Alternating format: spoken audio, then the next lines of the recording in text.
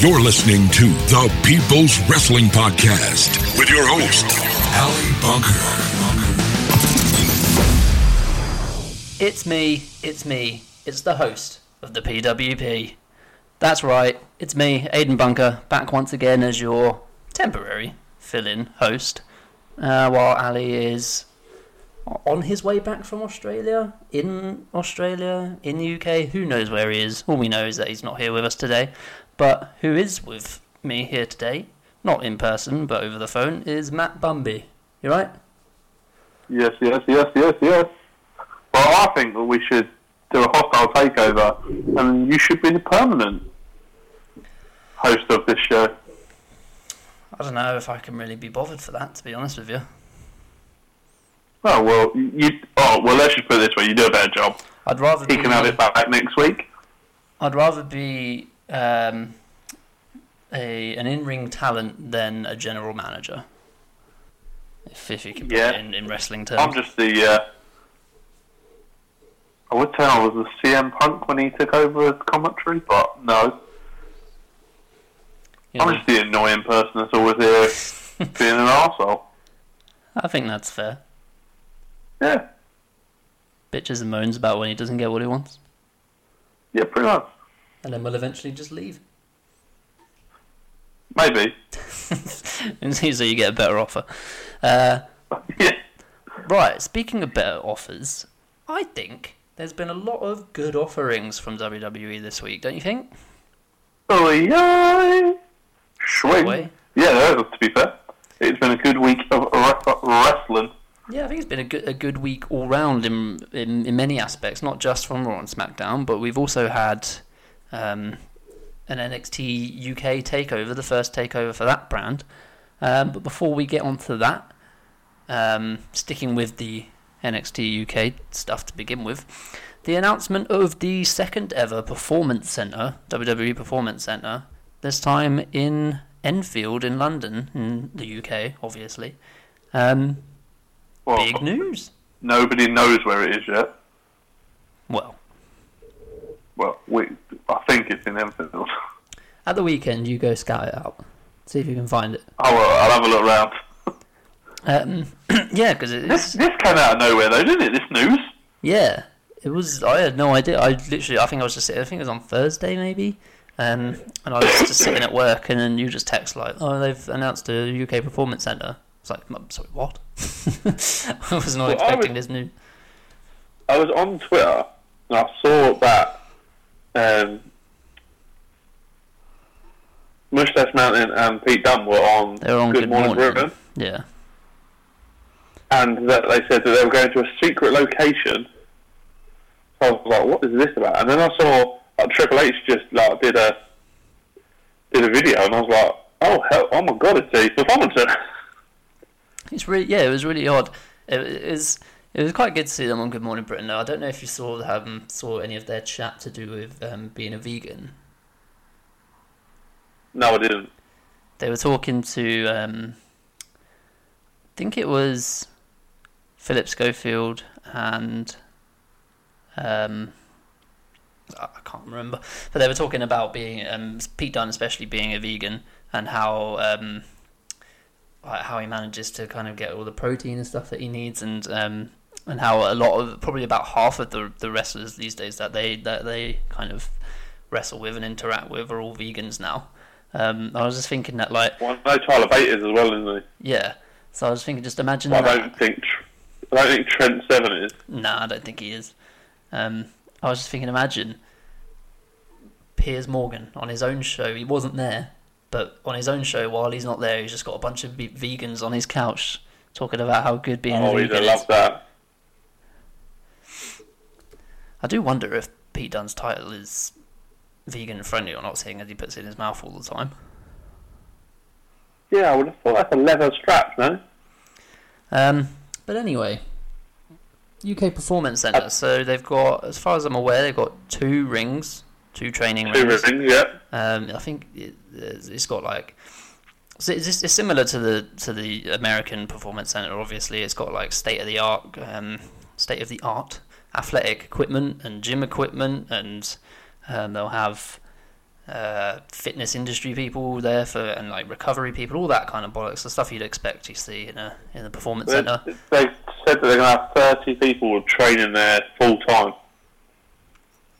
Which I guess if you're going to make a weekly UK TV show, it's got to be done, really. Just trying to look up some details here. He's called it a 24/7 soundstage for content creation, which sounds like a good tagline. Yeah, so I think what that means is that they can like do promos and stuff from the performance centre. So like they do at they do storylines, don't they, from the performance centre? Yeah, well they've even got like rooms for the kind of special effects and all that kind of stuff. But I suppose it could be perhaps hinting at maybe a future network special, like similar to, I don't know if you ever saw Breaking Ground a few years ago. Which I really enjoyed, actually. Yeah, I really like them as well. It was one of the first real network series that I watched. So hopefully maybe something like that'd be quite interesting. They will be, I'm just trying to read, no, can't find anything. 17,000 square feet, 2 training rings, world-class strength and conditioning equipment, and versatile content creation infrastructure. Be able to train WWE athletes through a comprehensive program including in-ring training, physical preparedness, and character development. So they're going to also go through finances as well with them, which has never been done before, apparently. That'd be good, especially how you can stay, I suppose, head above water and still be a wrestler kind of thing, because a lot of them struggle, don't they, with... Yeah, and especially for a lot of these guys who will be coming from being a full-time independent wrestler to now being a full-time WWE wrestler, where they might have run into a bit more money than they've ever run into before, but how to manage that and manage it with the lifestyle and the travel. Did we not... did we go over when the British wrestlers had to sign a new contract and they weren't allowed to do any independence anymore? I think this must have been what this was all about. Yeah, it would have to have been, which there was a lot of backlash for at the time, for fans kind of lashing out, especially at British Strong Style being the kind of the core of that, because people just want to see them. They've been all over the promotions, but there was only ever going to be a certain amount of time they would have been able to keep that up before WWE was going to snatch them up full time. It only makes sense, because no matter how good your relationship is with other wrestling companies, you're not going to want to constantly send your talent out to other companies where they might get injured and such. I mean, it's not going to be too many years before you see the likes of Tyler Bate, Pete Dunne on the main roster, and they're not going to be pushing them out when they're on the main roster, are they? Exactly, and these guys are, and Pete Dunne has said the same, that they've got to think of their families and stuff, and they're not only thinking of their own career, but they're thinking about their families and how much more money they will now be making from this, as opposed to just being quasi-indie / WWE wrestlers. So it only makes sense from a business standpoint. Interesting. It's the next stage of their kind of worldwide takeover, really, especially the first step of taking over Europe. The WWE, I mean, not British Strong Style. It'd be good to see potential future ones that may pop up. People are talking about maybe Japan or Mexico being the two most likely, and potentially Germany as the kind of Central European ones. And Dubai they're on about as well. Dubai, yeah, probably just be Saudi fucking Arabia. Definitely not Jacksonville. Definitely not Jacksonville. But I know that this has come probably because of it was the takeover, but it's just a great timing for the WWE after AEW did all their bit, and now they're like, well, actually, we're developing talent over in the UK. It's going to be a strong stable of ours, but we can get fresh talent from the UK.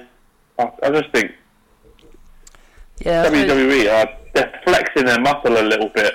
Yeah, it could be in the right way. Could be considered a bit of a statement, really, statement of intent that they're they're not just going to roll over in terms of like the signing of talent and stuff. It seems like a lot of companies currently are quite aggressively trying to sign talent. Like I know Ring of Honor are trying to kind of regroup and restock. AEW are supposedly going out there with massive deals for people, and WWE and always have been with their, especially with NXT, always quite actively and aggressively recruiting the best. So it should be quite interesting to see the choices that people make over the next couple of years as to what path they take. But didn't TNA do this where they aggressively bought talent and then it they shot themselves in the foot a little bit because they didn't have much control over them? It was the talent they signed. They had signed a lot of people, say like Samoa Joe and AJ Styles and Christopher Daniels and all that kind of stuff, but they were also signing Kevin Nash's and Hulk Hogan's and Booker T's and Scott Steiner's and all that kind of stuff for people who were on ridiculous money and were already in their 40s. But I generally want to see like some of the people that we saw at NXT Takeover UK. I actually want to see some of them on the main roster. I think they can go toe to toe with the main talent at the minute. Yeah, I suppose maybe. And I think it'd be exciting as well. It's not just like, oh, we've signed this person. The risk is that they could be rubbish. Oh, piss off. Have you seen? I haven't actually seen. I've literally only seen a couple of tweets about this. But there is supposedly going to be a couple of matches over the Royal Rumble weekend, I believe, with a couple of the NXT UK guys against NXT people. Really? I think it's teams. It was the grizzled young veterans of Zach Gibson and the other guy, I can't remember his name. I think they're going over to face I can't remember who it is now. Because it's Takeover as well, isn't it, on Saturday night? Yeah. So I think on earlier that day that there's something going on with at least one match where a couple of them are all fighting the Worlds Collide tournament, I think it's called. Got NXT 205 Live and NXT UK Superstars will battle in the first ever WWE Worlds Collide tournament. Oh, it's at WrestleMania Access, I think, not Royal Rumble. Oh, that'll be. Oh no, it is Royal Rumble. Going to be at Access. No, it's Royal Rumble. Oh yeah, because they'll do that at Access as well. So we've got. Let's have a look. The Worlds Collide tournament, which will be taped for a WWE Network special, kicks off with 15 Superstar Battle Royal on Saturday, January 26th, at 8 a.m. session of Access. Jesus Christ. The order of elimination in the Battle Royal will determine the first round matches for 15 Superstar single elimination tournament beginning later that session. Battle Royal winner will receive the first round bye. Tournament will continue at Saturday's second session of Access, taking place from 1 to 5 p.m, before concluding at final Access session on Sunday, January 27th at 8 to 12 p.m, featuring a veritable who's who from all three brands. The tournament will include the following superstars. So from NXT, we've got Adam Cole, Velveteen Dream, Dominik Dijakovic, I don't know why they've changed his name, Keith Lee and Otis Dosovich, which is a bit weird that he's on the NXT. NXT UK's got Mark Andrews, Tyler Bate, Travis Banks, Jordan Devlin and Zach Gibson. And 205 Live has Cedric Alexander, Tony Nese, Drew Gulak, TJP and Humberto Carrillo. So that would be cool. That should be decent, yeah. I mean, so who I was having a think about the takeover. I was a little disappointed you didn't, when you said Adam Cole, you didn't do the bit after it. Yeah, there's nothing stopping you. Well, you've said it too quickly. My bad. So who's doing it from NXT again? Otis Dosovich, Keith Lee, Dominik Dijakovic, Velveteen Dream, and Adam Cole. Bye-bye! That's the one.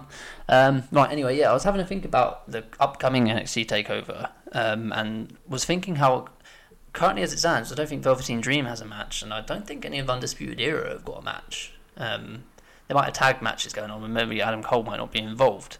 So I was thinking that was a bit odd. And Yeah, now I've they just have seen got this. tag match against War Raiders. Yeah, so now I've seen this, and it sounds, by the looks of things, it sounds like Adam Cole or Velveteen Dream isn't going to have a match at TakeOver.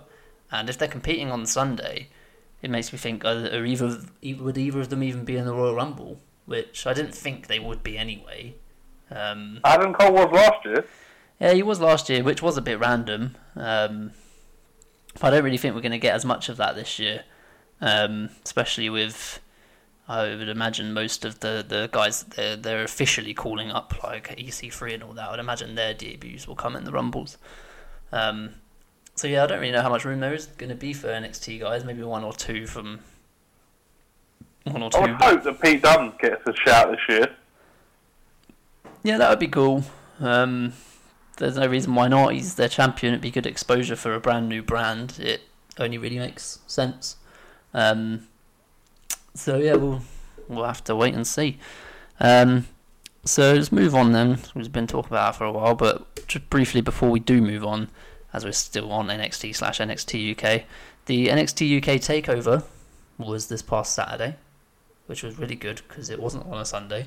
And it was at normal time. And yeah, I didn't get to watch it live. I watched it on Sunday. I'm not going to lie, I didn't watch it live either. I was at the pub. I thought it was really good. It was much better than I expected it to be. Not that I did expect it to be rubbish or anything like that. It just exceeded my expectations. What about you? I just think it was a platform for them to go, do you know what? Look at us. Look how good we actually are. Throw everything at this. And the first match just blew it out of the water. Yeah, definitely. And the crowd as well was so hot and up for it. Most of the night, it did kind of drag on a bit towards the end, but for the start, especially, it was nuts. I was just watching it going, I really wish we were there. Yeah, we should have gone. They sold out super quick, I think, like minutes. But yeah, so it started with the crowning of the first ever NXT UK Tag Team Champions, male Tag Team Champions. Who knows if there's going to be any women's? And Liverpool's number one Zach Gibson and James Drake defeated Moustache Mountain in a really, really good match. So many near falls, but to the point where you was like, I don't know how this is going to end. Yeah, because they'd both kind of hit finisher combinations multiple times, and it just kept kicking out. And yeah, some of the spots look pretty brutal, especially Tyler Bate being on Zach Gibson's shoulders on the outside and then getting clotheslined to the floor. That looked. And Tyler Bate picking up both of them. Both of them and doing the airplane spin. He's insane. He's crazy. And he could do everything. He's incredibly strong. He's super agile and athletic. And he's like, what, 21? Yeah, 21, 22. He's just shit on the mic. That is his only problem. Which I'm sure, especially now with the Performance Centre, there's nothing that he won't be able to work on. So the future is bright. We got probably pop of the night for what was originally meant to be Jordan Devlin and Travis Banks, but Jordan Devlin rather underhandedly attacking him before the show and before the match. Although I suppose Travis Banks actually brought it on himself. Only to be replaced by the backup plan, Finn Balor. What a pop that was as well. But mind you, if you were there, you would have lost your mind. Yeah, just the kind of reaction a guy can get. And obviously it's in England and it's a bit different scenario, but it's the kind of reaction a guy can get when you use him right. Yeah. Which we have actually seen on Raw, which we'll get to. But yeah, it was great. It was a really good match, good story, and the fact it was kind of student against teacher, because he did actually legit train Jordan Devlin. Yeah. And even from back in the original or inaugural UK Championship tournament, I remember watching it and the crowd singing, "You're just a shit Finn Balor," and it's always stuck with me every single time I've ever seen him. And the other chant which made me laugh was his head's too big for his body. He looks like he's going to be a really good wrestler, though, Jordan Devlin. Yeah, he's massively improved over the last couple of years as well. He looks like incredibly confident. He's toned his physique up as well, and his in-ring work is crazy. So it was a really good match. Kind of saw a way more aggressive side of Finn Balor, and dispatched of him after about 11 minutes. So yeah, it was a good match. No body fat on either of them. No, they both need to fucking have a carb. For the love of God, man, eat a donut. Then we got, which for me going into it was one that I didn't really care that much about. See, not care that much, but I didn't really expect it to be that good. But it was Dave Mastiff and Eddie Dennis in a no DQ match. Because from watching it week in, week out, the feud was alright. It was bubbling a bit, but it wasn't anything where I was like, wow, I really can't wait to see these guys go at each other. And then I think the build-up was strung out because of the tapings that they did. So they were so far apart that it was like, you can't really get a storyline out of it. Yeah, it was. But they've done alright. It was tough, yeah, and then the match itself was actually really good. The match was really good. It didn't go on too long. Dave Mastiff moves like a man half his size. It's crazy. And Eddie Dennis, when you look at him, he's quite tall and lanky. He doesn't look particularly strong. But the way he was just walking around with Dave Mastiff and stuff, like, you've got to be fucking powerful for that. So, fair play to him. Yeah, good match in the end. Dave Mastiff put him away. Then we had the women's match for the UK title. UK women's title. We had Rhea Ripley defending against Toni Storm. I'm kind of disappointed in the reaction to this, in that I've been seeing a lot of people saying that the title was given to Toni Storm as like a sympathy, in a sympathy way for the recent videos and pictures that were leaked online for her, not for her but of her, which I think is a kind of stupid take, because if you watch, like, they've obviously got high hopes for her. That she did well in the original Mae Young Classic. She won the second one. They're obviously going to book her quite strongly, and she's probably the most female superstar they've got in England. So why wouldn't you put the title on her? I think they've done that because Rhea Ripley hasn't really had it that long, has she? No. Only, well, so she's had it technically since about August, I think, but on TV she's only had it since, December? Yeah, so I think they were just a bit like, that's why the fans are like, oh, they're only giving it to her because of this. Yeah, I think if them two can have a good feud over the belt now. Yeah, and I think, like, if she was to have won the match, had these leaks not happened, everyone would be like, yeah, Toni Storm, she's the best. But people just always want to pick on something and be annoyed about something. I don't want to shit on someone else's parade. That's basically what it is. Yeah, I'm sure we'll touch a bit more on that later. Right, and then the main event was Pete Dunne and Joe Coffey, which went 34 minutes. It went too long. It was too long. It was all right, I thought. It wasn't Pete Dunne's best match. It had a good story in the start, and the way that Joe Coffey kept avoiding all the kind of like finger holds and as many submission moves as he could. It kind of botched a few times, especially with the turnbuckle spot.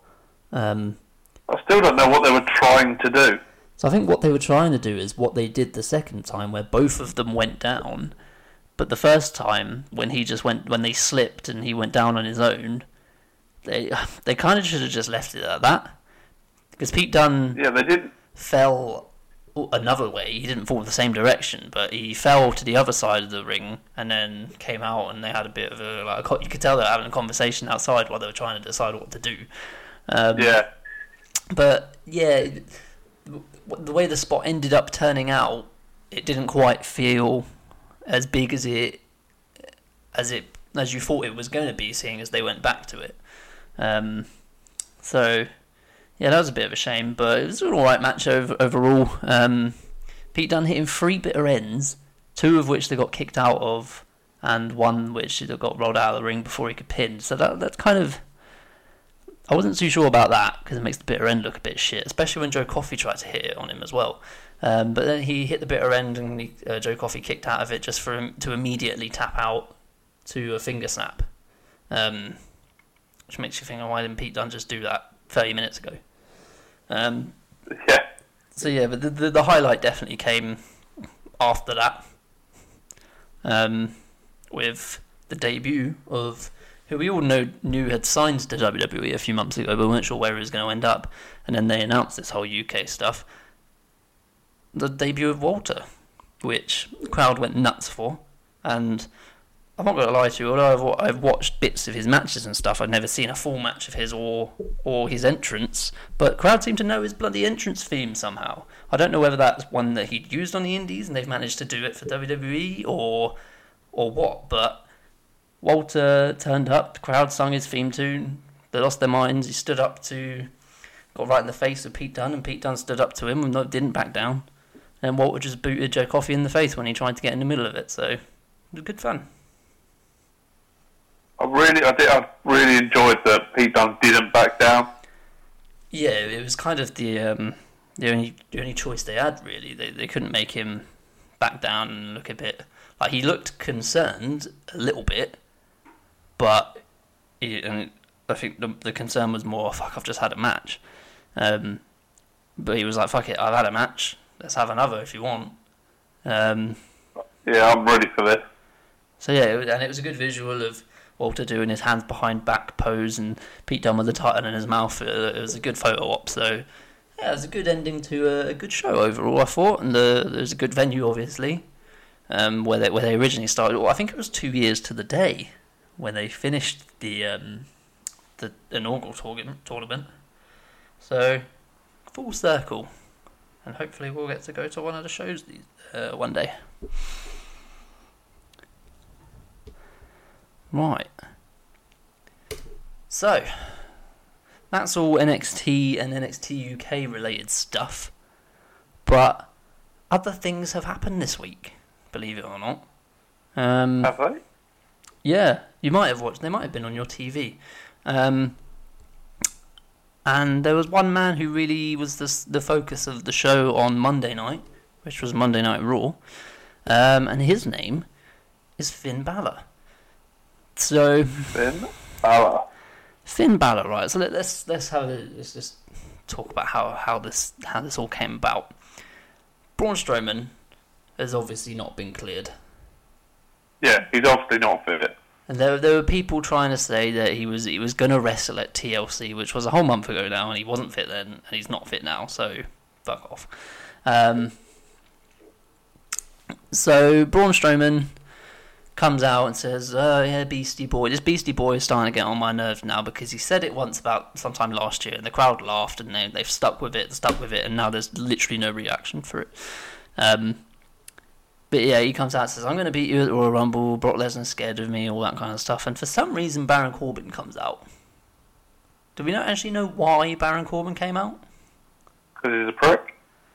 I mean, I guess Braun mentioned his name when he was talking about Crown Jewel. Or World Cup as they call it now.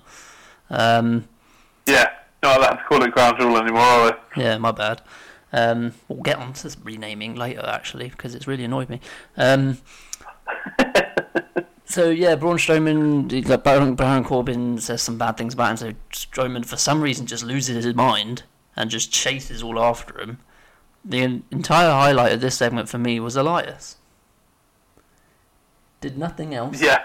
This night, what he did was just sitting there, just being like, I'm just singing a song on my own, and there's Baron Corbin, by the way, he's in there. Yeah, he's turning that limo over there.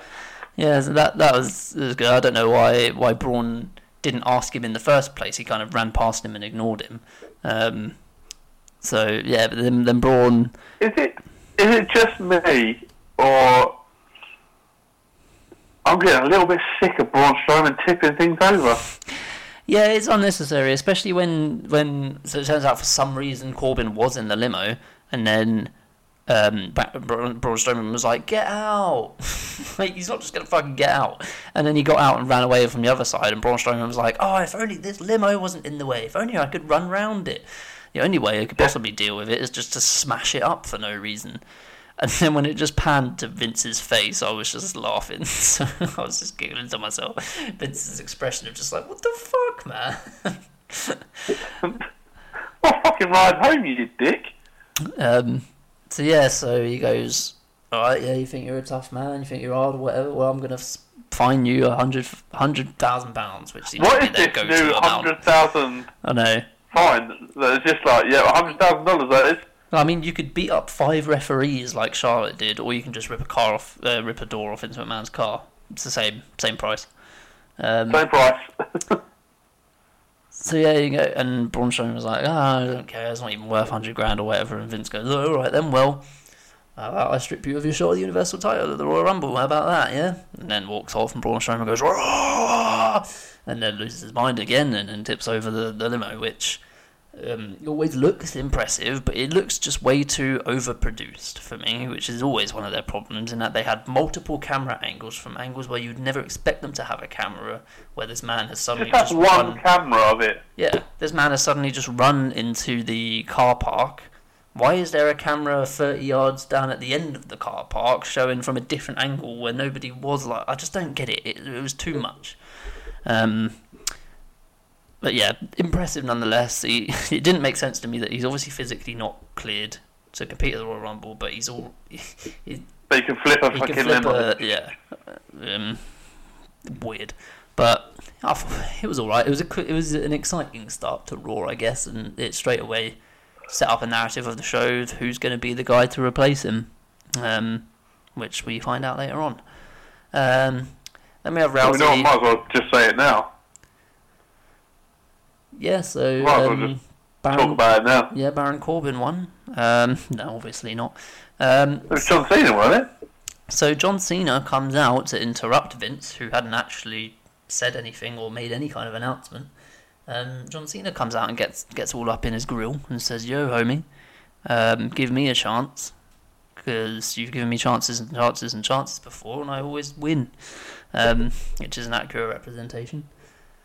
And Drew McIntyre goes, no, you bastard. That's not how we do things. And then he goes, I want to be the man. And then Baron Corbin comes out and says, no, it's going to be me. And I'll basically sue you if you don't, for what Braun Strowman tried to do to me earlier, which is, I think, is what he was implying. And Finn Balor comes out and just goes, I'm fed up of always being left out of this. To which was definitely interesting at the time. Vince's response is what a lot of people have kind of imagined Vince's response to be, of like, well, you're good and you're athletic and you're quick and all that stuff, but you're not that big. Is basically what he said. He goes, there's a lot of beef in here, and yeah, you're just not big enough. This is basically what he said. To which Balor replied with the whole kind of, well, like, you never believed in me, ever, but these people always have, and the people go, yeah, we did. Yeah, we did, but we shut all over you since. So, yeah, that's how Vince then sets up a fatal 4-way, which I didn't see coming. That's a lie, I did. Yeah, you saw it, like, it was glaringly obvious. Yeah, so we got a fatal 4-way, which we might as well get to now, which was it was the main event of the show, actually. So Finn wins the fatal 4-way. I was actually shocked. I was shocked. I mean, especially when the first 3 people to come out were Cena, McIntyre, and Corbin, and I thought, yeah, triple threat for the main event, McIntyre will win it. And then Balor came out, and I was like, yeah, maybe. And then what we should probably touch on first is that Balor had to get past Jinder to even get into this match. Yeah, I thought that was a bit of a piss take. Jinder says, I would have been out there, but Braun Strowman had attacked Samir or whoever it is. and I was looking after him, but I would have been out there, so give me a shot. And he goes, all right, you pick So someone. I really feel sorry for the Singh brothers, because they must come to them before the show and be like, yeah, we're going to launch one of you across the room. Yeah, they must do like rock, paper, scissors. Oh, not again. Yeah, and there's no like. I was thinking like that's a bump for a stuntman, like getting launched across a table like that and just landing on the concrete floor. There wasn't a nice gentle bump. So yeah, poor Singh brothers. But they were glad when they got away from Randy on SmackDown just to find that they've got Brock and Braun.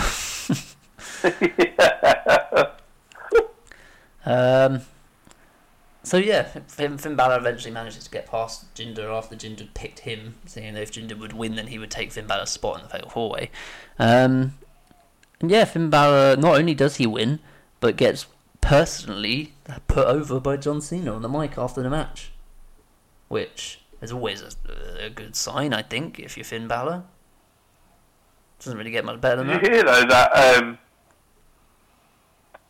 I don't know if you've heard this, but Lars Sullivan was supposed to debut on Raw against Cena, and Cena, they were supposed to be the start of their feud to go to Mania.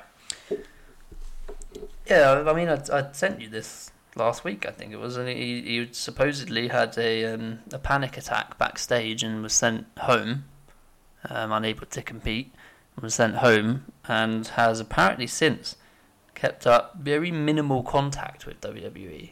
No, they haven't heard from him. Like he was meant to turn up at other shows over the weekend or something, and he just didn't show up.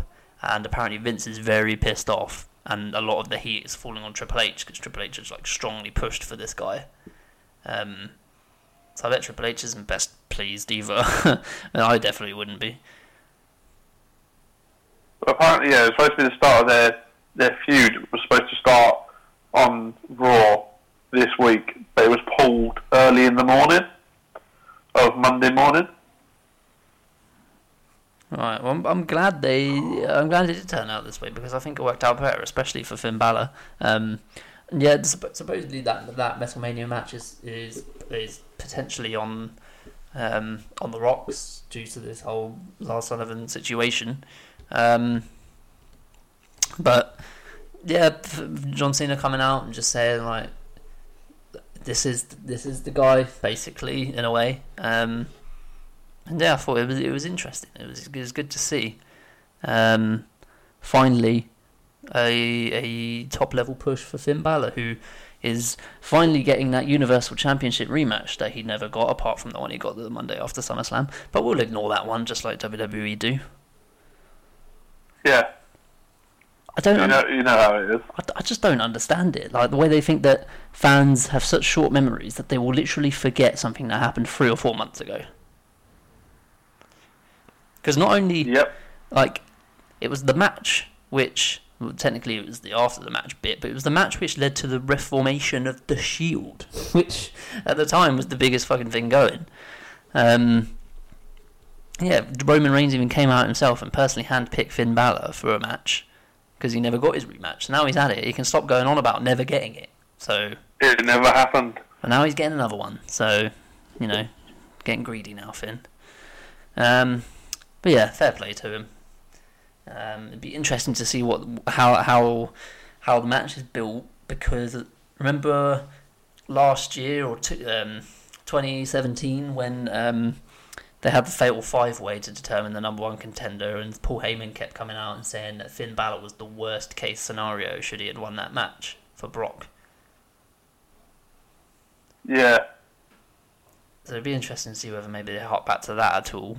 I would imagine there's no way that we're not getting the Demon at Rumble, right? I hope so. I mean, it has to. He's never lost as the Demon, so it only makes sense for him to try to go in as the Demon and be like, oh, I can't lose. Well, what I'd like to see is he get absolutely beat the shit out of next week. And then that's the excuse to go, right, I need something more. Yeah. Yeah, I thought you were just going to end that with him just getting beaten up for a sec. Right, okay, so that's what's happened with Finn Balor and the main event scene. So we now have Finn Balor versus Brock at the Royal Rumble, as opposed to Braun Strowman versus Brock for the Universal title. So that should be interesting. And to be honest, I think I was saying it last week, I kind of lost interest in Brock versus Braun at this point, just because of how they'd kind of screwed up Braun in the main title push. So good to get something different. And it'll be a huge physical mismatch. I'm sure they'll go on about that.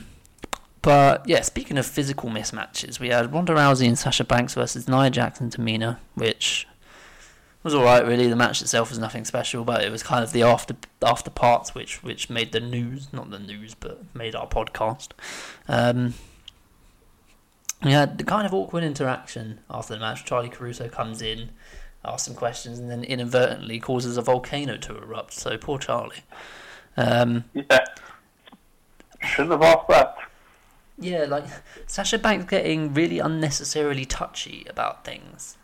I think, in my opinion, Ronda Rousey's being like, we're gonna have a good match, and I'm probably gonna win. And Sasha's like, hold up a minute, you think you're gonna win? And she's like, I'll probably make you tap out. And she's like, hold on, you think that you're gonna make me tap out? It's like, obviously she's gonna say that. She's not gonna be like, we'll have a good match, and Sasha's probably gonna beat me. Like, have you ever watched wrestling, bro? Yeah, she's probably gonna beat me for the title. No, that's not the way it works. So yeah, and then she kind of Sasha stormed out on Ronda, and Ronda tried to come up at the ramp after her, and what was kind of interesting to me was I don't know if it was Sasha Banks doing her legit boss sign, but as she was walking away, she held up 4 fingers to her and kind of turned her back and walked away, and I don't know whether it was her doing her legit boss thing or whether it was maybe a hint of like, you've got your 4 women, I've got mine, could this potentially lead into a horsewomen versus horsewomen match eventually? I don't really know how, seeing as Ronda and Becky and Charlotte are supposedly rumoured for this I presume they would do it. They would try and do it for next year's Survivor Series, maybe? As in 2019? This year's Survivor Series. Yeah, potentially. As I mean, WrestleMania is, for me, too big a stage for the four horsewomen, with the exception of Shayna and probably Ronda. It is, and especially seeing as the rumoured main event is supposed to be Becky and Charlotte and Ronda, so it doesn't quite fit with that. So it'd be interesting to see whether there's any mention of the four horsewomen in general and how that story goes. But yeah, and then there's a bit of an argument backstage, and Bayley saying that Sasha's kind of in the right, and Natalya saying that Ronda's in the right, like, my friend's better than your friend.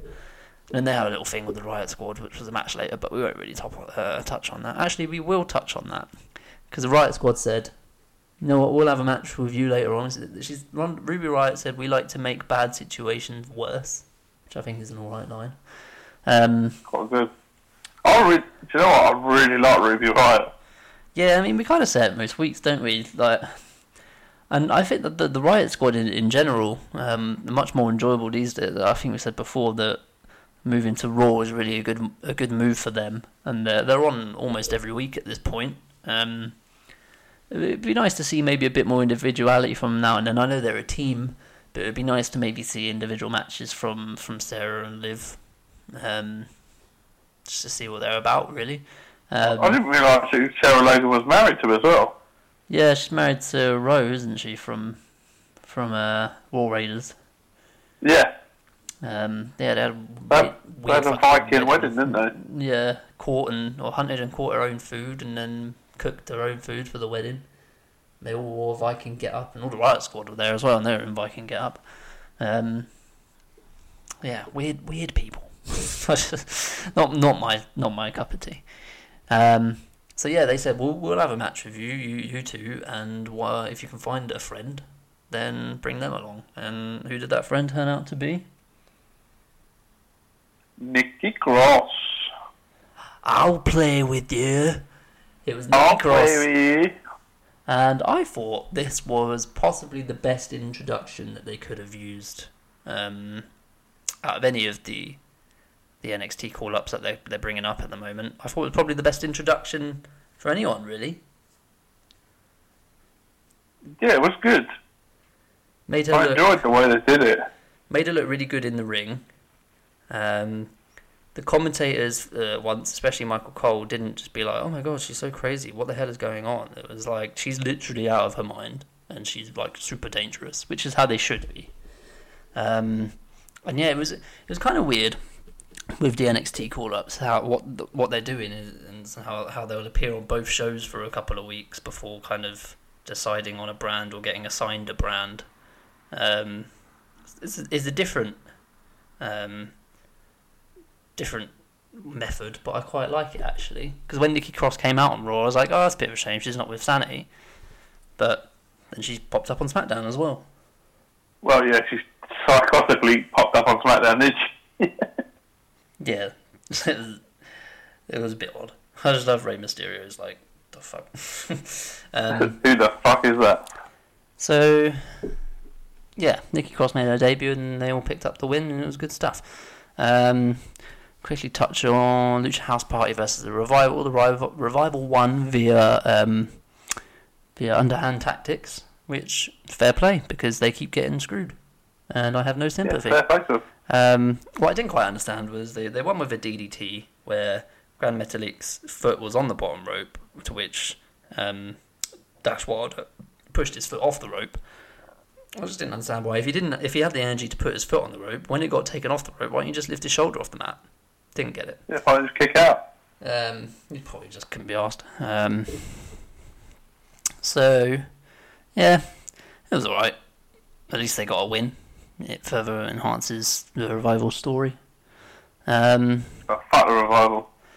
Then we had the whole 4-way segment. And I suppose what we didn't touch on was the segment where Finn Balor was walking backstage on his way out to the match against Jinder, I think it was, and they didn't really make any point of it, I don't think, but you could see Lacey Evans in the background with Mickie James and Dana Brooke just standing like talking and chilling. So nothing too obvious or blatant for her introduction this week, not as obvious as it was on SmackDown. What else did we have? Oh, we had the triple threat match for the Intercontinental Championship. So for some reason, Bobby Lashley got himself a title match. How? I mean, if that's what happens when you go around interrupting other title matches, then everyone does it, right? Oh, I bloody will.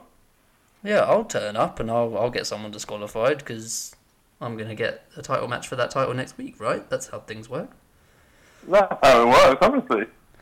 But yeah, Bobby Lashley takes full advantage of this, and I thought it was actually a really fun match, considering Bobby Lashley was in it. It was good pace, good fast pace, and we had moments of Dean Ambrose working with Lashley, because obviously Lashley is the stronger guy who can do all the heavy work. But then we had the moments of Dean Ambrose and Seth Rollins busting out their old tag team moves, and then just being like, you know what, fuck it, we'll beat him up and then we'll beat each other up, which I think was quite good.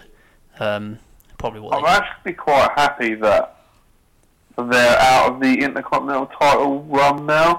Yeah, it should never have been in for the title in the first place. It just so happened that Seth had the title at the time, and then you couldn't quite make it not for the title, because then Seth would just be having the title for no reason. So yeah, I think it is probably a smart decision to take it off them both. But like, it's kind of weird. It's taking it off them together, really, at the same time, even though it was only Ambrose who lost it. Yeah, it's they're sort of saying you're a little bit better than that. Yeah, and with Ambrose, it's a little bit weird. They've kind of cooled down Ambrose a bit. Like, I feel like they really could have gone for it with him. And I guess maybe the title, the Intercontinental Championship itself, was a hindrance. But I feel like they could have done a bit more with him, and he's not as hot as he was 2 months ago. And yeah, They do this a lot with him, don't they? Yeah, they blow hot and cold with him. It goes for a spell where you think, oh, he's really good, and then you think, oh, I'm a little bit bored of him now. Yeah, and I don't know if it's just because the company get bored of him, and whether in this instance they're like, right, he might be moving on to bigger things, so we need to get the title off him, because he's only had it a month, and he's hardly actually done anything.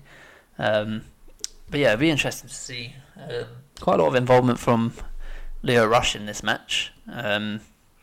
kind of Bobby Lashley will owe him a drink if he's old enough to drink. Bless him. And yeah, Bobby Lashley's won his first championship since 2007. It's a long time. Who cares? Leo Rush was still in nappies. I hope he loses it to Elias, if I'm going to be honest. Yeah, I mean, I wouldn't be opposed to that, but at the same time, I also don't really want to see many more Elias Bobby Lashley matches because they weren't great. But if I get to see Elias smash him over the back with a guitar again, I wouldn't mind that really. Then we had... Right, okay. So, we'll touch a bit more on this later when we talk about SmackDown. But we had a moment which has caused a lot of controversy and uproar and bitching on social media. And out of the two incidents of this we've had this week, this was the more illogical for me. Didn't quite make as much sense. But we had... it's been advertised all night that we were going to get another instalment of Alexa Bliss's new talk show, A Moment of Bliss. And last week, her coffee wasn't brought out in time, so this week they made sure that her coffee was there before the show. This guy is knocking on her door going, Alexa, I got your coffee and you're up next. Alexa, Alexa. She's not answering. So for some reason, he decides to go in, which is bold. that is a bold thing to just walk into a woman's changing room unannounced. I wouldn't do it. I wouldn't do it. I wouldn't do it. Then he walks in and goes, oh, sorry, and then just stands there with his hand over his eyes, sorry, while Alexa Bliss is in the middle of getting changed. And she turns around and looks surprised to see him, as if he hadn't been knocking at her door for 15 seconds. And obviously, like, you see, oh my god, her back is exposed, and she's barely covering her boobs and stuff, but it's fine.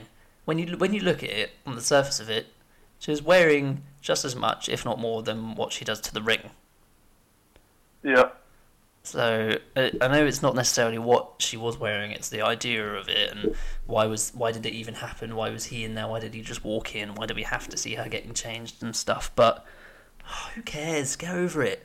It's difficult. She's an attractive woman, obviously, and WWE know that. She must know it. You can't not when you look like that. You can tell even by the way when she walked out on stage and the kind of turn and stuff she did to the camera. You can tell they've kind of told her to kind of ramp up the sexiness a bit, which I don't know about you, but I don't have a problem with. No. Yeah, I'm fine. I'm fine with it. And I mean, they promised us fresh, new, and all that kind of stuff. And while it may not be exactly new, because it's the kind of things we used to see 15, 20 years ago, it's something we haven't seen for about 10, 15 years. So I'm alright with it. Like no harm came of it. It wasn't like they were putting up on the Titantron and then they were showing everybody laughing at Alexa Bliss or anything like that, and they weren't body shaming her. It was literally just, what are you doing in here? Get out. So yeah, it was a stupid scene to begin with. It didn't enhance the storyline or anything like that. But I don't have a problem with it. It was just a little bit pointless. That was it. It was just a throwaway bit. Like it was insignificant. It didn't matter. It didn't hurt Alexa. People are massively overreacting to this. People saying that like it's a disgrace. It's super disrespectful to a 5-time women's champion and all this kind of stuff. And it's just it's a TV show. It doesn't matter. Alexa Bliss wouldn't have done it if Alexa Bliss didn't say, yeah, I'll do that. So yeah, she's not going to do it. She's not going to go, oh, really against that, I don't want to do it. And the WWE wouldn't have made her do it. Exactly. It's not how it used to be. If she had her concerns, if she was really that uncomfortable with doing it, they would say, all right, fine, we just won't do it, or we'll do something else. So, excuse me. So yeah, someone who did want to do it though was Otis Dosovich. Seemingly anyway. So we had Alexa Bliss, and actually we should mention it, and I'll mention it later. Alexa Bliss revealed the NXT Women's Championship belts, what they actually look like, and for the large part, a little bit shit. For the large part, I've seen mostly good feedback and good reviews. I personally quite like them, but you don't. No, I think they look a little bit tacky, if I'm going to be honest. Yeah, I don't know, I quite like them. I think the thing I like most about them is just that they're not the same as all the others, which has been a constant in WWE's tag team titles lately, is they all just look the same as each other. So I'm glad they're different. I'm glad they're not the same as just the men's one, but in pink or something. So yeah, I kind of quite like them. They look kind of like the NXT ones, and they've done well on a lot of their titles lately, especially in the UK. So it'll be interesting to see. They've announced that they will be decided in the Elimination Chamber, where 3 teams from Raw and 3 teams from SmackDown will compete in the Elimination Chamber. So I'm guessing that means they're co-branded titles. I'm guessing so. Which means I guess they'll be defended pretty much monthly on the pay-per-views, but it'll be interesting to see how they work up storylines on both shows. Because if you've got I don't know, say the Iconics. Raw tag, if the Iconics win it, then their home is on SmackDown right now. So they'll be feuding on SmackDown with somebody, you assume. But then what if they, seeing as they have to be champions on both shows, they come over to Raw for a week, and then you start feuding with these other people? Do they now have 2 feuds going on 2 different shows at the same time, which are going to merge at a pay-per-view later that month? Like, it's all up in the air at the moment. So it'll be interesting to see what they do with that. But yeah, I quite like the title belts. We had Paul Heyman come out, who I can't even really remember what he talked. He was talking about Brock, really, same thing as he always does. Didn't really get too much out before he got interrupted by Otis, who just wandered on stage, just completely unannounced. He just turned up and was just making really weird noises at Alexa. Have you ever seen... Pretty lady! Oh, yeah! Chucky! Have you ever seen, especially on Twitter, the whole kind of Otis and Mandy Rose stuff? I've not seen the Mandy Rose stuff. So basically, over the past couple of years, Otis's thing is that he's been obsessed with Mandy Rose, calling her a pretty lady and all this kind of stuff, and wanting to be her, even to the point when on a house show a couple of months ago, in an NXT house show, there was a battle royal where everyone, I think it was a Halloween actually, and everyone dressed up, and Otis dressed up as Mandy Rose. It was horrific, but it was hilarious. So yeah, I would imagine maybe they're going through a similar storyline, perhaps, or is this just a one-off thing to introduce him to the main roster? Who knows? But it was quite funny. Tucker Knight coming out, having to be like, sorry about that, sorry. And then the moment of Bliss just gets cut off by the ring bell and Mike Rome in the ring. Right, that's the end of that. That's the end of that. See you later. So yeah, not the best night for Alexa. And then yeah, that was it for Raw, really. I think I don't really think I'm missing out on anything. No, I can't think of anything else. It was alright. It was quite a good Raw. Yeah, I thought it was alright. It was a good paced Raw. Everything kind of, with the exception of maybe 1 or 2 things, everything seemed to have a purpose and further enhanced stories going towards the Royal Rumble, which I'm excited for. So yeah, it was sometimes strong, sometimes sloppy, but good overall. So I'll give it a thumbs up out of 10. Right. So that was on Monday night. Tonight we're recording this on Wednesday night. And what happens? What comes between a Monday and a Wednesday? Tuesday. Friday. In some circles, yes, but in these circles, no. Tuesday night SmackDown doesn't quite have the same ring to it. That's Tuesday night SmackDown the way you do Monday Night Raw. Well, it's going to be Friday night SmackDown soon, isn't it? Yeah, that's really going to fuck with our podcast. I'm not sure what we're going to do about that. But yeah, so SmackDown happened. I don't know where we were. I don't know where we were for Raw either. I haven't bothered to look into it. What I do know is that it started... the alley would have. Who cares? I know we were in Birmingham, Alabama. Oh, that's it. SmackDown was in Alabama. Yeah, I didn't know that much. Because I remember Becky Lynch saying it. Who, speaking of Becky Lynch, started the show. Came out and said, I'm going to beat Asuka. That's just the typical promo, really, of... She made an interesting point about how Asuka went into WrestleMania last year like completely untouchable, and now she's not. And Corey and Asuka kind of making the point of how Becky might be in a similar situation where she was the hottest thing and untouchable and unbeatable, and now she's lost the title. She might be on a downward decline that she doesn't even actually know about yet, which is an interesting concept. But what we got was Asuka coming out, and they both kind of had a face-to-face bit of trash talk. It always makes me uncomfortable when someone who's then their native language isn't English comes out and speaks in front of the crowd, and the crowd go "what" after everything. I feel really awkward whenever that happens. Yeah, it's a bit cringe, isn't it? Because it's not for any fault of like Asuka or whether it's Andrade. Yeah, it was just kind of like I feel awkward just hearing the crowd being like "what" purposely, because it's a really dickish thing to do. Like if they were just speaking to you on the street to your face, you wouldn't go back to them "what" after every sentence they said. You might, but you would be a proper dick. Yeah, exactly. Which isn't my bag, that's more yours. So Yes it is, but I'm not that much of a dick. So yes, they were interrupted by the Iconics, who we haven't seen for a while, I don't think, really.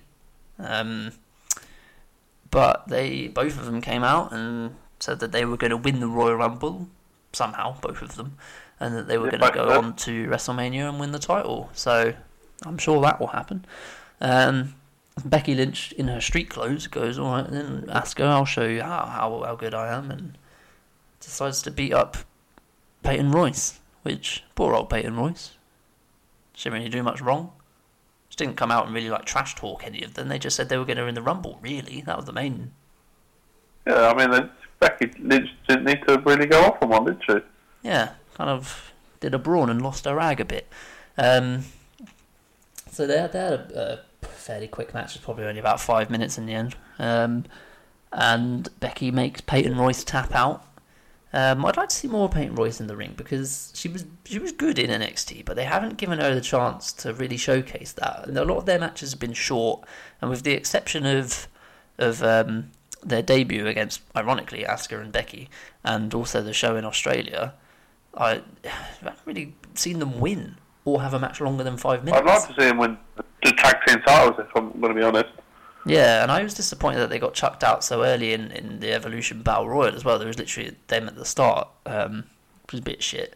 But Becky beat Peyton. Asuka comes in livid for some reason, screaming in Japanese, and basically insinuates that Billie Kay should get in the ring. Billie Kay goes, "No, I'm all right." So he goes to walk off, and then Asuka decides to bring her in, and then they have a match, because obviously they all have power to make the matches, because neither of those matches were scheduled to happen, and then they both just did. So God knows what SmackDown was originally meant to start with. But yeah, so that happened, and then Asuka kind of did the same, beat Billie Kay in an even shorter amount of time. And yeah, that was that really. Then all of a sudden AJ Styles interrupts them, which... That was a bit weird. Didn't see... Sorry, I hope you hold it. It's alright, no worries. Yeah, AJ Styles came out and just walked around the ring and then went up the concourse and outside. And when we came back from the ad break, he was just surrounded by lots of hot dogs and people. Which...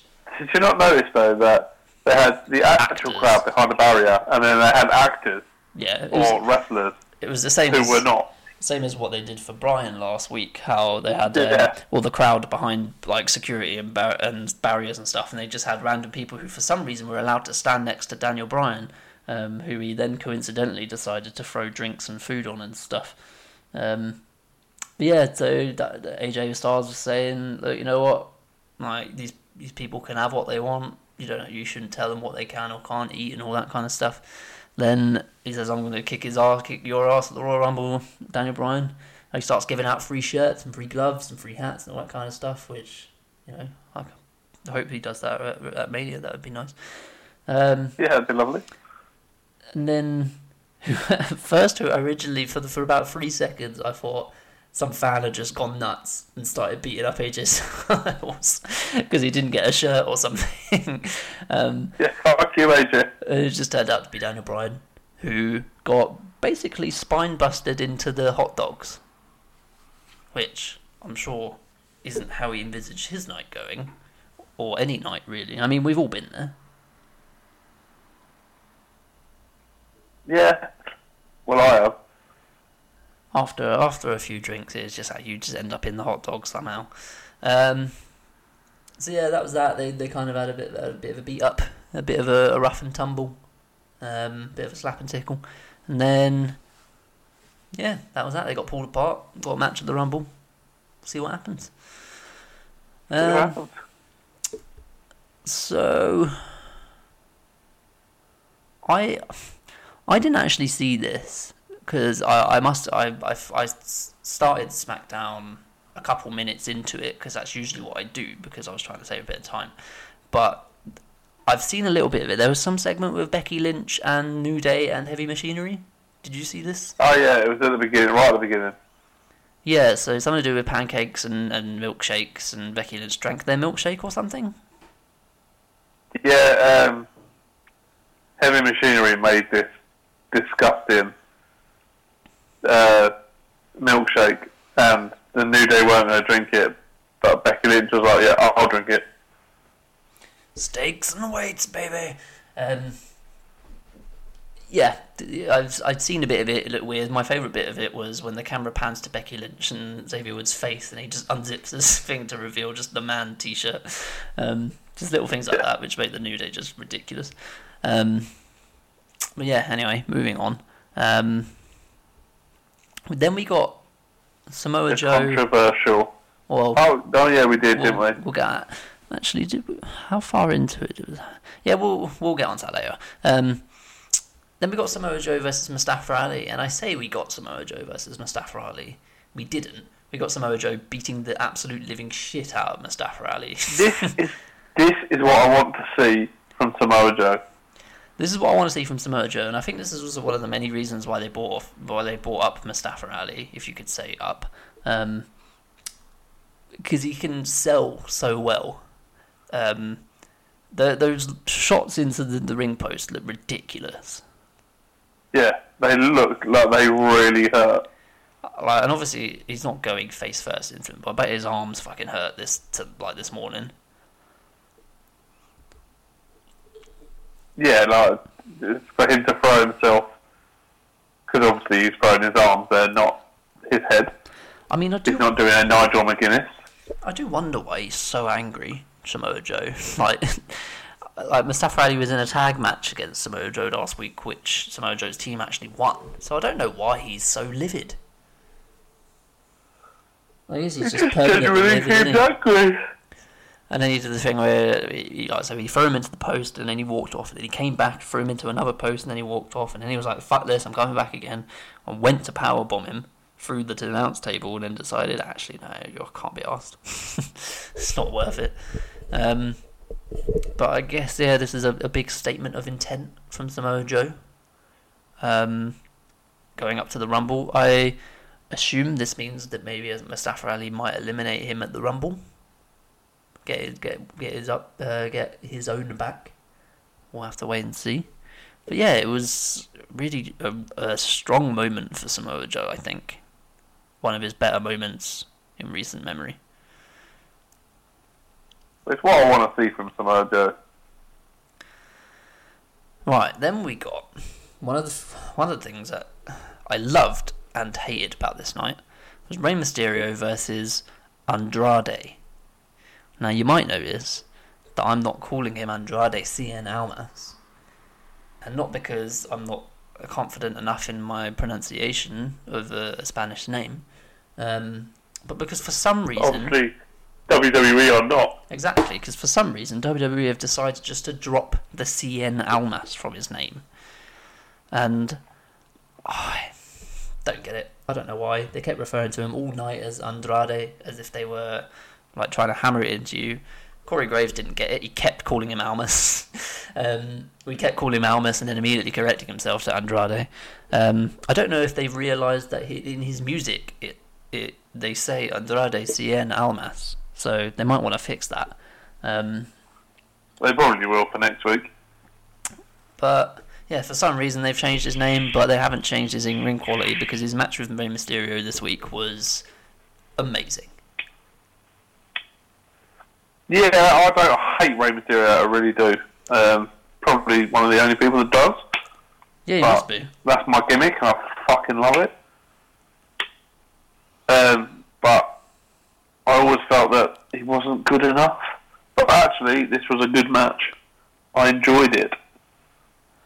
Yeah, it felt like, and it was quite a long match as well. It just felt like they were just told, yeah, you just go out there and literally just do whatever you want. You've got this amount of time, just do what you want. And these guys have such good chemistry. Obviously, Rey Mysterio being Andrade's idol growing up, basically. That's what he said in his promo before. And can you believe, though, like, when you look at him and when you look at how he is in the ring, that Mysterio is 44? No, you can't. But then I never thought he was any good, so... He's alright, though, and he's quite good. Yeah, it was just... He would have never won the title if Eddie Guerrero hadn't died. Yeah, maybe. I don't know. He did end up winning it years later, so there's that. I think it maybe just accelerated it. But yeah, Andrade looked great in this match. Rey looked great in this match, which is what you want to get both of the guys looking good.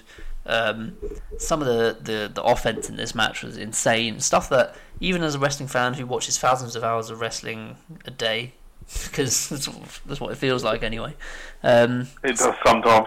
Stuff I don't think I've ever seen before, and yeah, just really, really, really good match. Like just they started off hot, went at a fast pace, and just continued at that for about 20 minutes.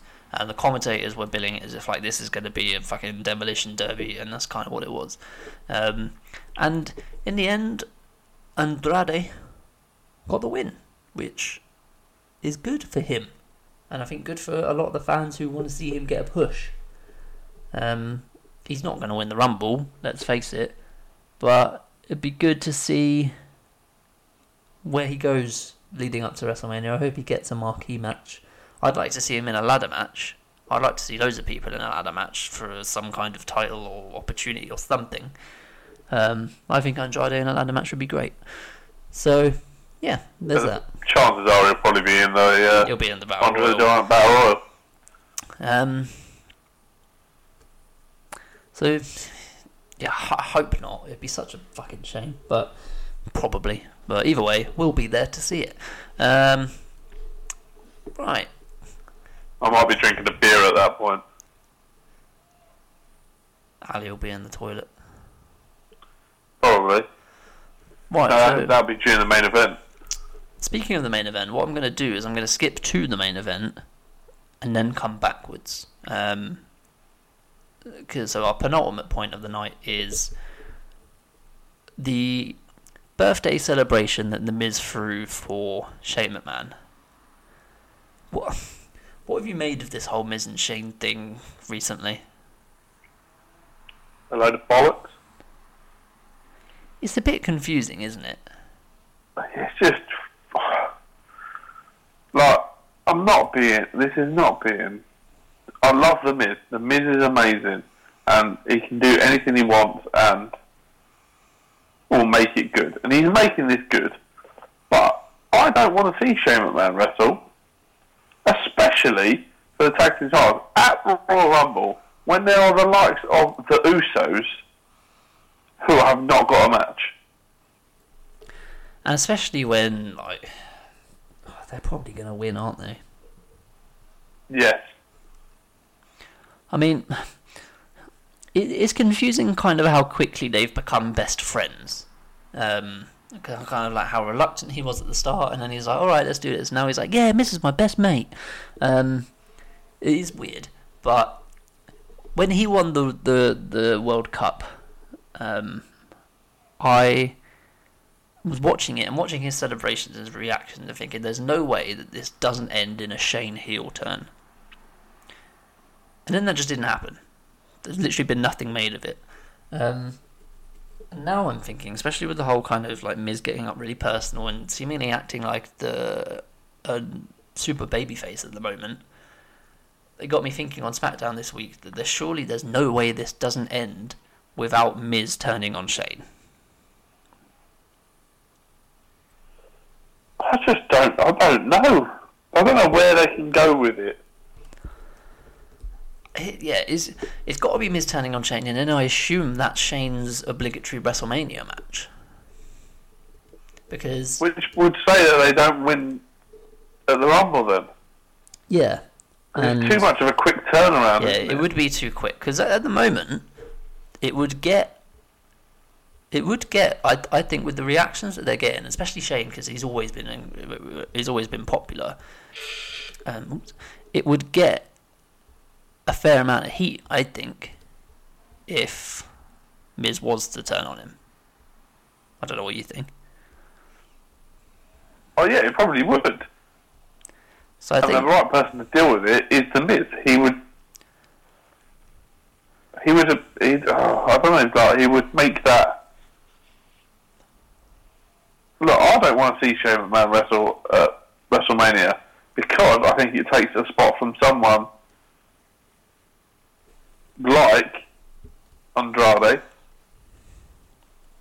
who will probably end up in a Battle Royal, or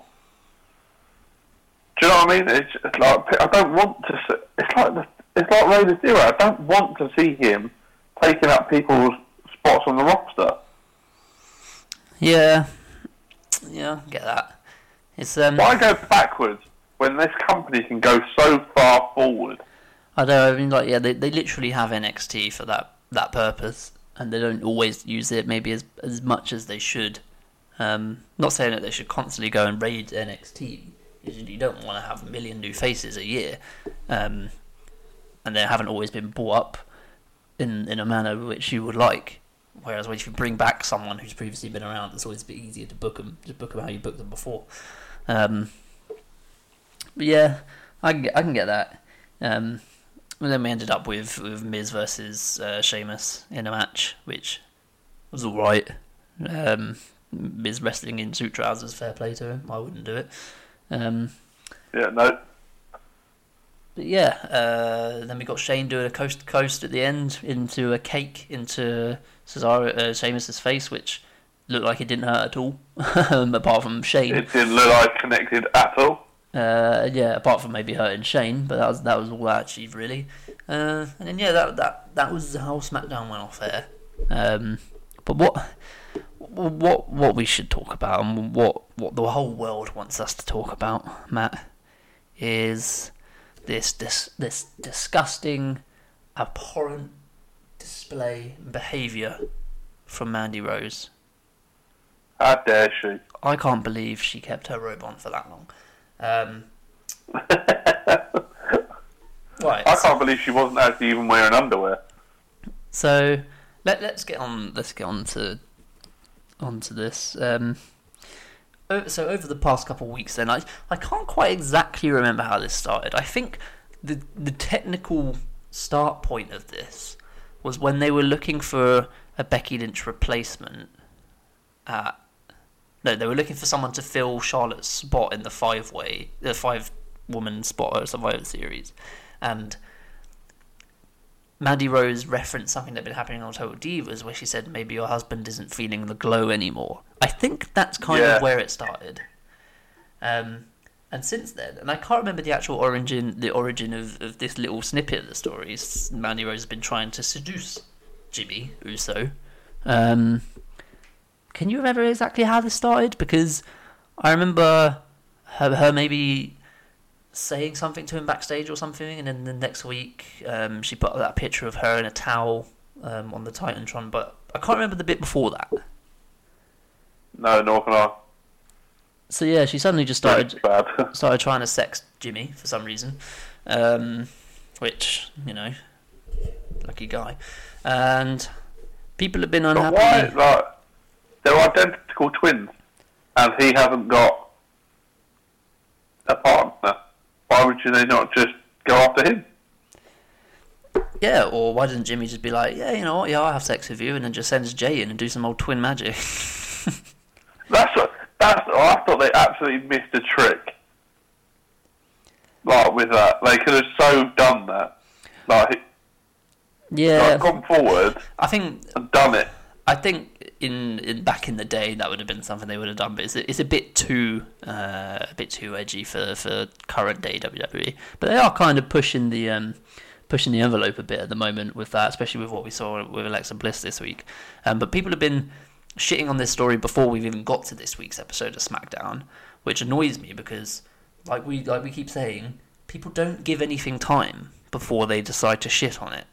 I know it's a bit different because people are talking about this whole women's evolution, but what happens is Mandy Rose gives Jimmy Uso a key to her hotel room, and we discovered the real reason why she's messing with them, Naomi and Jimmy, is because she just doesn't like Naomi and she wants to make her life a living hell. Which, that's her character. Her character is she's a bitch. And she's a hot bitch. And she knows she's a hot bitch. So she'll use that hotness to be a bitch.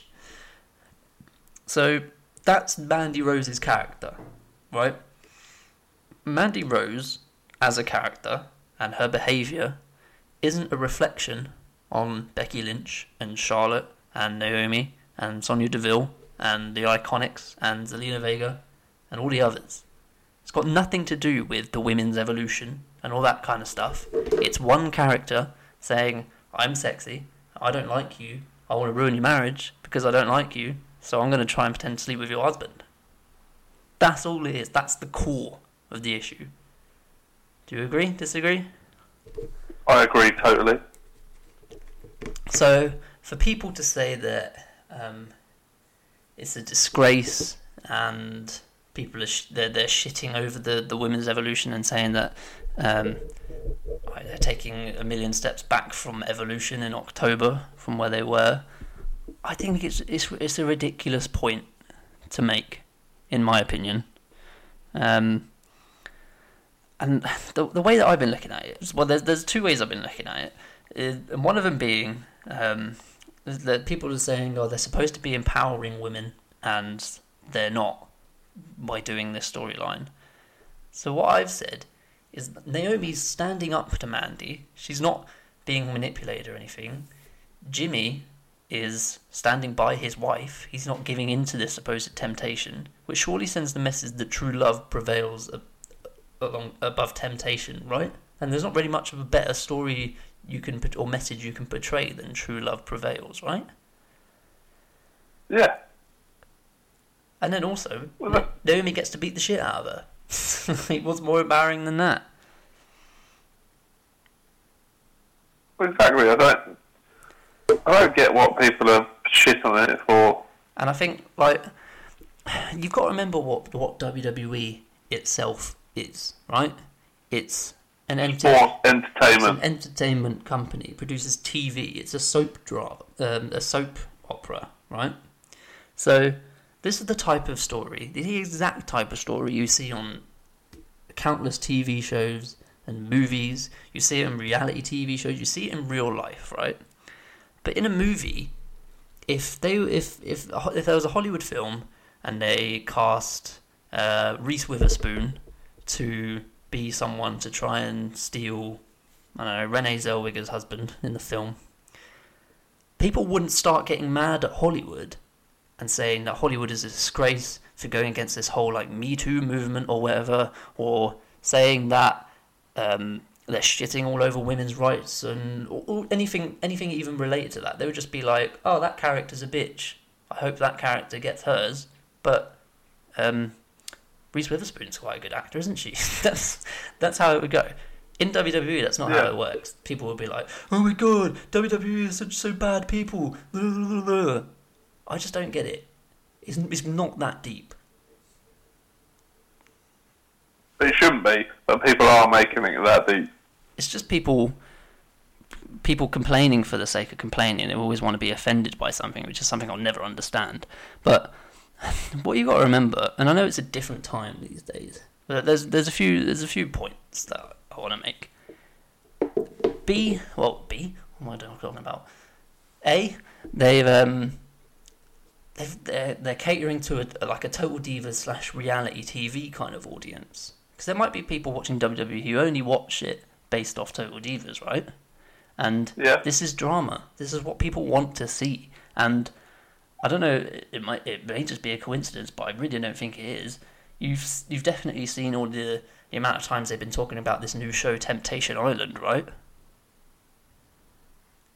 Yeah. And suddenly they were displaying a Temptation Island advert while Mandy Rose was on the TV. Is that a coincidence? I don't think so. Point B is, it may be different now, but sex still sells. It always has and it always will. I'm going to read out some numbers to you, Matt. Let me know what you think. Go for it. So on WWE's YouTube channel, we've got Mickie James declares 2019 Royal Rumble entry, 59,000 views. Nikki Cross celebrates her Raw victory, 156,000. Ambrose versus Robbins versus Lashley, highlights, 876,000 views. Alexa Bliss unveils the Raw Women's Championship, 630,000 views. Alexa Bliss is rudely interrupted in her dressing room, 4 million views. I think that got a lot of views. The next one that comes even anywhere, the next most popular video from Monday Night Raw this week is the highlights of the 4-way, which got 1.4 million views.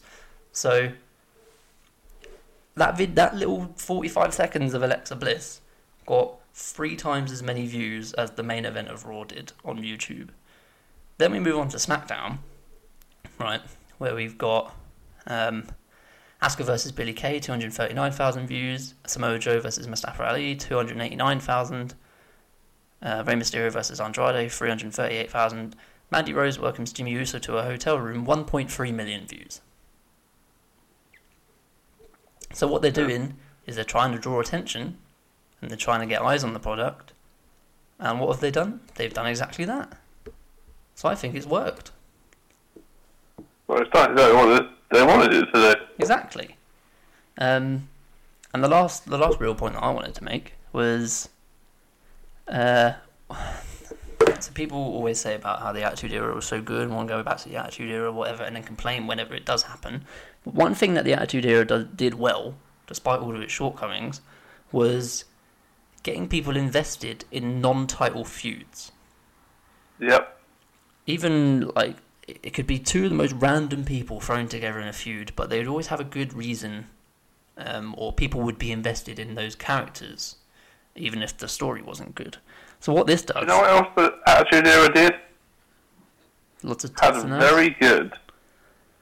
Had very good video packages for the actual match. So you would get like a 3-minute you'd set up to the match. You'd get a rundown as to, right, this is why these guys are fighting, and they'll still do that for the main event feud, sure, but for the mid cards they just send them out there and then they expect Michael Cole to tell us.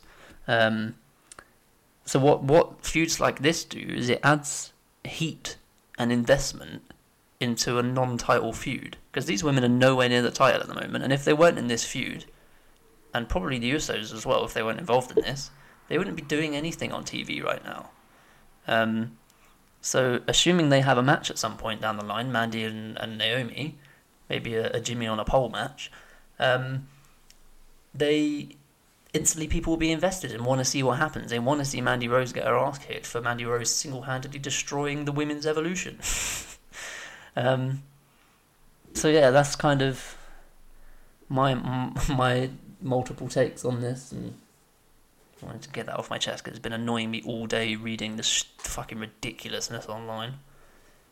People need to get a fucking life. Exactly. I was just about to say what exactly are your thoughts, but I think that kind of pretty well sums it up, right? Just get over it. Yeah, well, pretty much get over it. Fucking. If you don't want to watch it, don't fucking watch it. Exactly. It's so insignificant in the grand scheme of things. No one's going to remember this in a few years' time. I don't like a lot of TV shows that I've previously tried to watch, and I don't watch them anymore. If you don't like what you're seeing, don't watch it.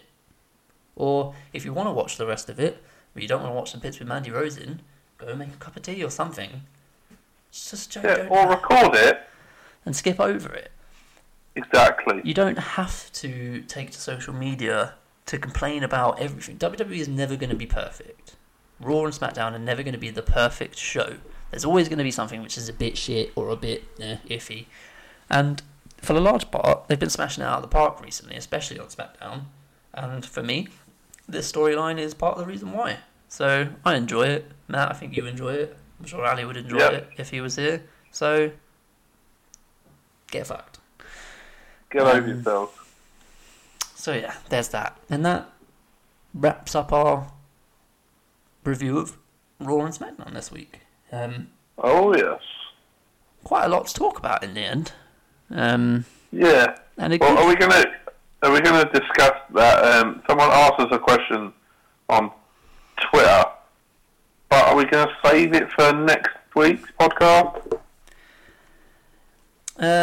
Yeah, I did ask people to send us in their questions and stuff for our recording tonight, and we only got one.